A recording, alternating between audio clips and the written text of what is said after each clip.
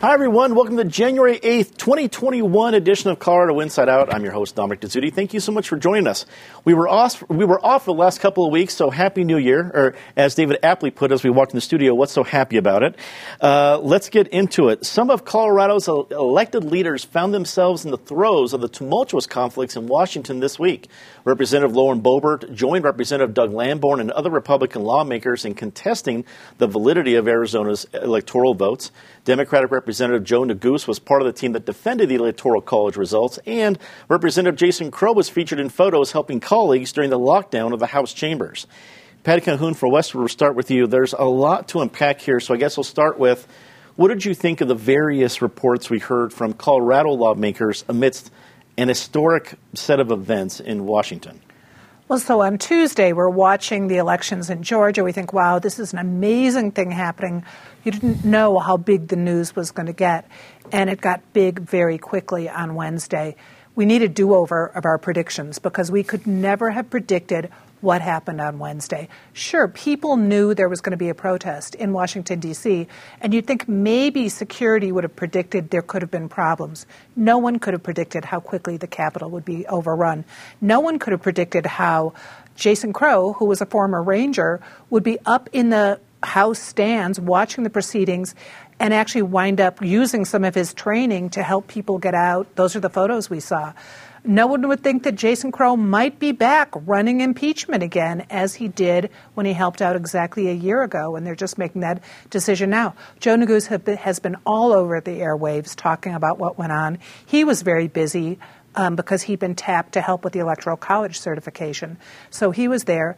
I think we aren't surprised that Lauren Boebert, who was all about talking about carrying her gun around Washington, D.C., was nowhere to be seen on Wednesday after she had slapped Arizona for Sharpie usage or for whatever her argument was. So we saw Crow was a hero. Lauren Boebert was a zero. I'd say the same thing for Lamborn. Coloradans generally did pretty well with this, but we have a really tough time ahead. David Kopel from the Independence Institute and DU Law School. Perhaps I'm being cynical here, but I don't think I saw anything from Colorado lawmakers that would change their fate or their approval rating, if you will, in their own districts here in Colorado. But what was your takeaways from seeing the Colorado lawmakers in D.C. this week? Let me get to that in just a sec on their. And I think you're right politically, but the proper remedy for President Trump's actions in the past several days, starting with the extortion phone call on Saturday to the Georgia Secretary of State, is swift impeachment and conviction. The 25th Amendment is intended to be, and by its text, is a remedy for a president who is unable, for medical reasons, to carry out the duties of his office. That's not the same as what we currently have, which is someone who is able but unwilling to do so. His attempt in the past 2 months to steal an election he plainly lost is actually something we got a preview of in Colorado in 2016 when the Colorado State Republican Convention awarded all of its named as delegates to the National Republican Convention, all supporters of Ted Cruz, and 0 for Donald Trump. And Trump tweeted, "The people of Colorado had their vote taken away from them by the phony politicians." But the fact is the Colorado Republican Convention delegates were elected by Colorado Republican voters in public caucuses all over Colorado. The votes by Boebert and Lamborn put them in very bad company, along with Democratic representatives who tried the same kind of stunts in 2005 and 2017. And that list includes Nancy Pelosi, Steny Hoyer, James Clyburn, Maxine Waters, and Gerald Nadler. In 2005, House Republican leader Tom DeLay accurately criticized the stunt as, quote, a failed strategy of spite, obstruction, and conspiracy theories that was poisoning our democracy. His words are equally accurate this year. But, of course, as that list I just read said, if you come from the right district, you can get away with poisoning our democracy. Penfield Tate, attorney with Tate Law and also a former state lawmaker, will go to you next. Penn, as crazy as everything was in D.C. and as wide the spectrum is of actions we saw from Colorado lawmakers, all the way from Diana DeGette to Lauren Boebert, I don't know if when they come back to Colorado, it really has any ramifications or how much of that is the story. But what did you take away when we look at the Colorado connection to the events in D.C.? Dominic, I think it may well have ramifications. I think that these actions by the Trump, Cruz, Hawley cabal and their riotous followers, incited and perpetuated by Boebert and Lambert, continuing to foster these lies and these bizarre conspiracy theories just because they're trying to curry favor with someone who now is about to be pushed out of office in the ultimate disgrace. I think it may well have repercussions back here. Boebert is a freshman. She came from nowhere to win. I think that this is going to be how people remember her. Not a good way to start your first week in office. And Doug Lamborn has been facing challenges over time and has struggled on occasion to get on the ballot and to fend off challengers. And I think that Colorado in general is much more moderate than the rest of the country in some respects. And I think Colorado Republicans may well lose patience with these sort of bizarre temper tantrums by people who espouse these crazy theories, since they've now led to riots, the desecration of our U.S. Capitol, and deaths. Marianne Goodland, Chief Legislative Reporter of Colorado Politics, joins us remotely. Marianne, it's great to have you on the panel. What is your take on the effect of Colorado politics, not just the organization you work for, but in general politics in Colorado, from what we saw from Colorado lawmakers in D.C. this week? Well, we've already had one reaction, and my colleague Ernest Luning is breaking this story even as we're taping today. State Senator Kevin Priola is becoming the first Republican lawmaker here in Colorado to call for Donald Trump's removal from office. There's one other Colorado connection that I found really interesting this week, and that is from John Eastman, who is the professor of conservative thought at the University of Colorado at Boulder. He has been pushing birther theories about Kamala Harris, and he also was the lead attorney on the Louis Gohmert lawsuit challenging the election results. His appointment has drawn very strong rebuke from CU Boulder Chancellor John Eastman, or Phil DiStefano, who said that his continued advocacy of conspiracy theories is repugnant, and he will bear the shame for his role in undermining the confidence in the rule of law. Eastman was one of the speakers on Wednesday at the rally that started right before the insurrection against the U.S. Capitol. And I suspect with the change in the political makeup of the Board of Regents, one of two things is going to happen. This experiment in conservative thought will either come to an end, or at least they will better vet the scholars that they put into this position so that they are not an embarrassment both to CU and to the nation. The chaos in Washington reverberated in many other states with associated protests. Hundreds of pro-Trump supporters gathered around the Colorado Capitol building on Wednesday for a rally they called We Are the Storm. The protests were reported to have been mostly peaceful, although there were 4 arrests made for assault, disturbing the peace, and flashing a taser. David, as we stated, the protests were generally peaceful. That happened in Colorado. But were you surprised that there was enough, pro-Trump energy for them to be still hundreds of people showing up to the Colorado State Capitol? Hundreds of people is a respectable size rally, but by Colorado Capitol standards, it's nothing particularly notable. But peaceful protests, whatever size, are a right, no matter how foolish the cause. But whatever the cause, when some protesters become violent criminals, the police response always should be immediate and strong, which is the opposite of what happened in Washington, D.C. on Wednesday and what happened around the country last year. So good for the Denver Police Department for being well prepared for this, having lots of personnel, and for, as Patty was explaining to me, taking swift actions against a few people who tried things like obstructing traffic. But I hope all the protesters eventually realize that Trump has been deceiving them. Whatever he says, when his cases were presented in court, often to judges appointed by Donald Trump, they often, as in Wisconsin or Pennsylvania, said, no, we're not even alleging that there was fraud. Or in other cases where they did allege fraud, they couldn't come up with any evidence of it. And so when the case has got a fair hearing, and judges appointed by Donald Trump are not intrinsically hostile to him. So there really is no there there. Donald Trump is a con man, and I hope more and more people come to understand that. Penn, we go to you next. When you look at the ramifications in the Colorado political spectrum, because you really saw a variety of I guess, reactions this year after the election from Colorado conservatives. What do you think will be the effect of Colorado conservative politics, from what we've seen so far in a very short span of 2021? You know, Dominic, I think what's happened in this short period of time changes the context for everything. First, I agree with David. I think people have the right to peacefully assemble and protest, and I've seen a number of those over the years during my time in the legislature and out. It happened with the Trump supporters, and it happened with Black Lives Matters. But we also need to look at how the context has changed. And the clear racial and racist implications.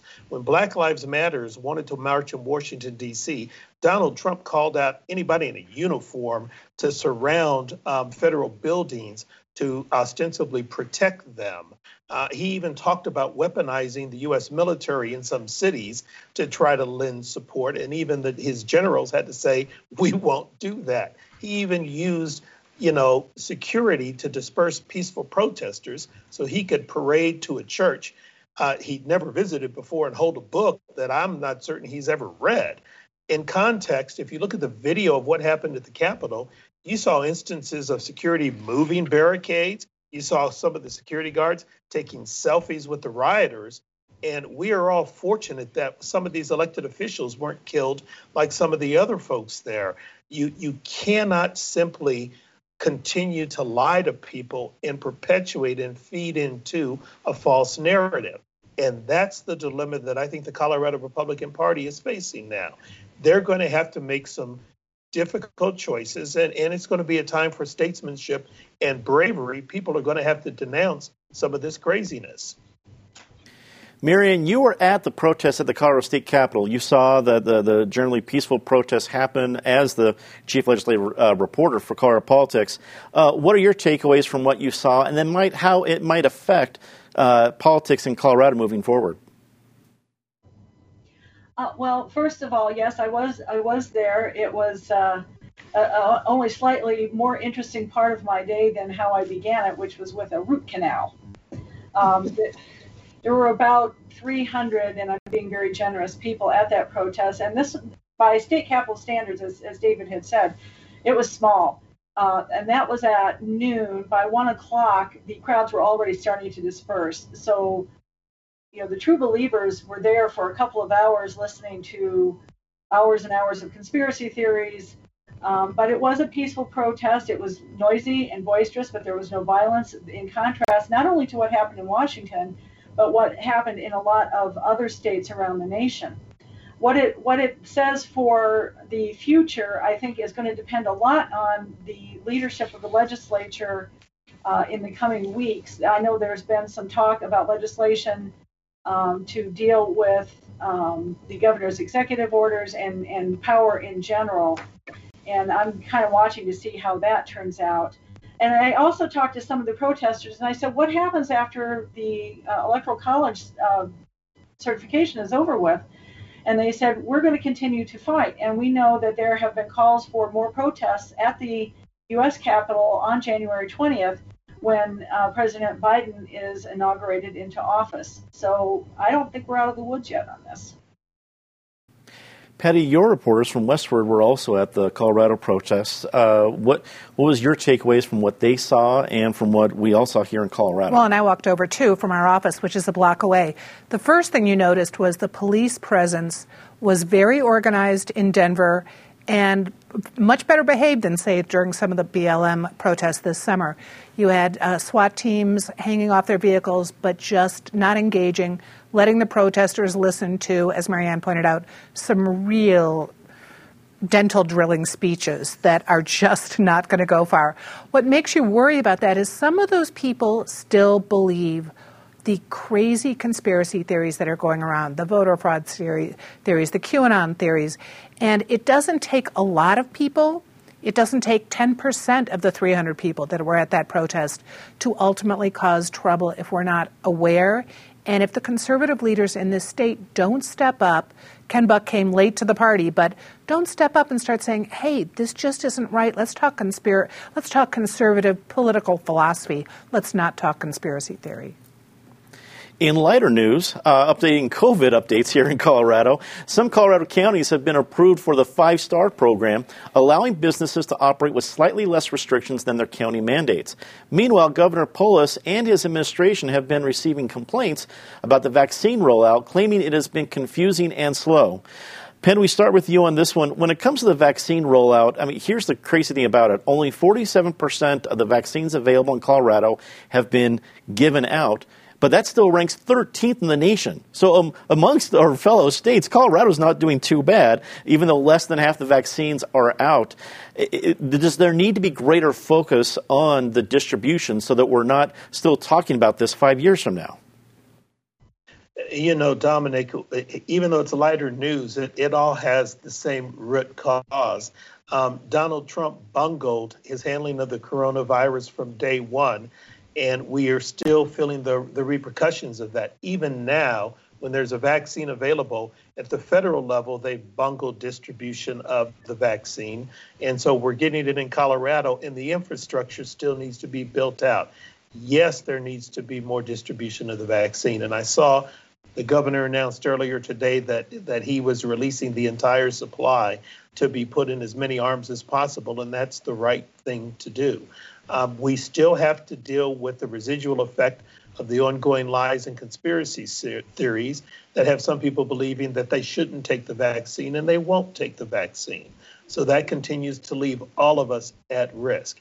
In terms of the 5-star program and reopening restaurants and other businesses, I applaud that so long as the science is behind it. But again, the lies and the deception that have been perpetuated, people don't trust any of this anymore, and people are even doubting the science. So I still think we have a long road to recovery. Marianne, the Colorado State Legislature has delayed their opening until February, but do you think that issues like we're seeing now around vaccine distribution, 5-star programs, everything else, will they become issues for the Colorado Legislature to tackle when they go back to session? Yes, I do. And part of this is that the legislature is going to gavel in next Wednesday, and then they're going to gavel out. Possibly, they may go 3 days and then gavel out. I'm hearing that that's possible. And then they come back in mid-February, and the intention of coming back in mid-February was to allow the vaccine rollout to progress. But I don't think we're going to be anywhere near ready for the General Assembly to come back. And the larger issue, of course, is the public that wants to be involved in that process. I don't think they'll be ready to come back in February.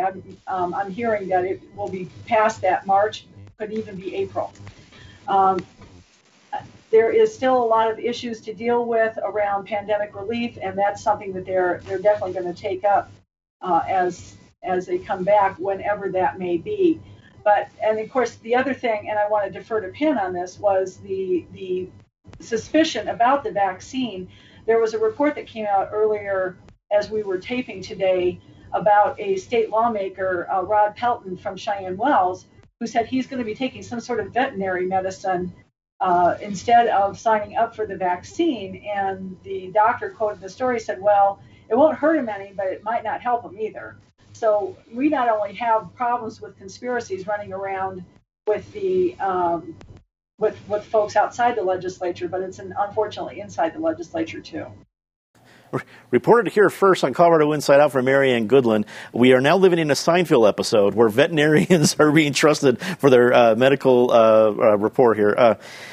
It's just kind of too silly to even think about. Patty, will the 5-star program, is it enough to buoy a restaurant industry that has been pummeled the last 9 months? Well, let's remember the 5-star program kind of got put on hold almost by Polis moving the level red counties down to level orange. I mean, everybody in Colorado is level orange or green or yellow at this point, or blue. Yeah, I think green or yellow. Anyway, but so The 5-star program, that kind of got put on hold because you can't go, even if you're a certified 5-star, you can't go a level below orange if you were already red. I know it gets confusing. The ultimate upshot is restaurants have reopened. That's great for those who have. It's something. Something is better than nothing. Those who are open for to-go are staffed. So what we have to hope is that we don't see the numbers going back up, because if they do, we'll go back to level red and the restaurants won't survive having to close dining rooms again. I applaud Polis for pushing the 70 up from, again, it was overnight. It threw a lot of chaotic issues together from people who thought they were at next. But if 78% of the deaths are from 70 and over, this is the fastest way to cut down on that. David, which of these several issues needs the greater attention? Well, I completely agree with the criticism of the anti-vax conspiracy nuts, including during the presidential campaign, Vice Presidential candidate Harris, who said she wouldn't trust or take a vaccine produced under the Trump administration. She's fortunately changed her comments, but done a lot of damage already.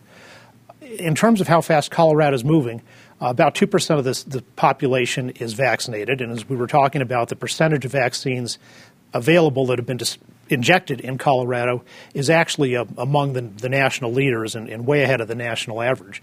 And the U.S., for all the difficulties of state and local governments overseeing the injections and federal shipments, we're leading almost every other country in the world in the percentage of the population that has been vaccinated. The ones that are ahead of us are the United Kingdom, United Arab Emirates, Bahrain, and Israel, which is all the way up to 17%.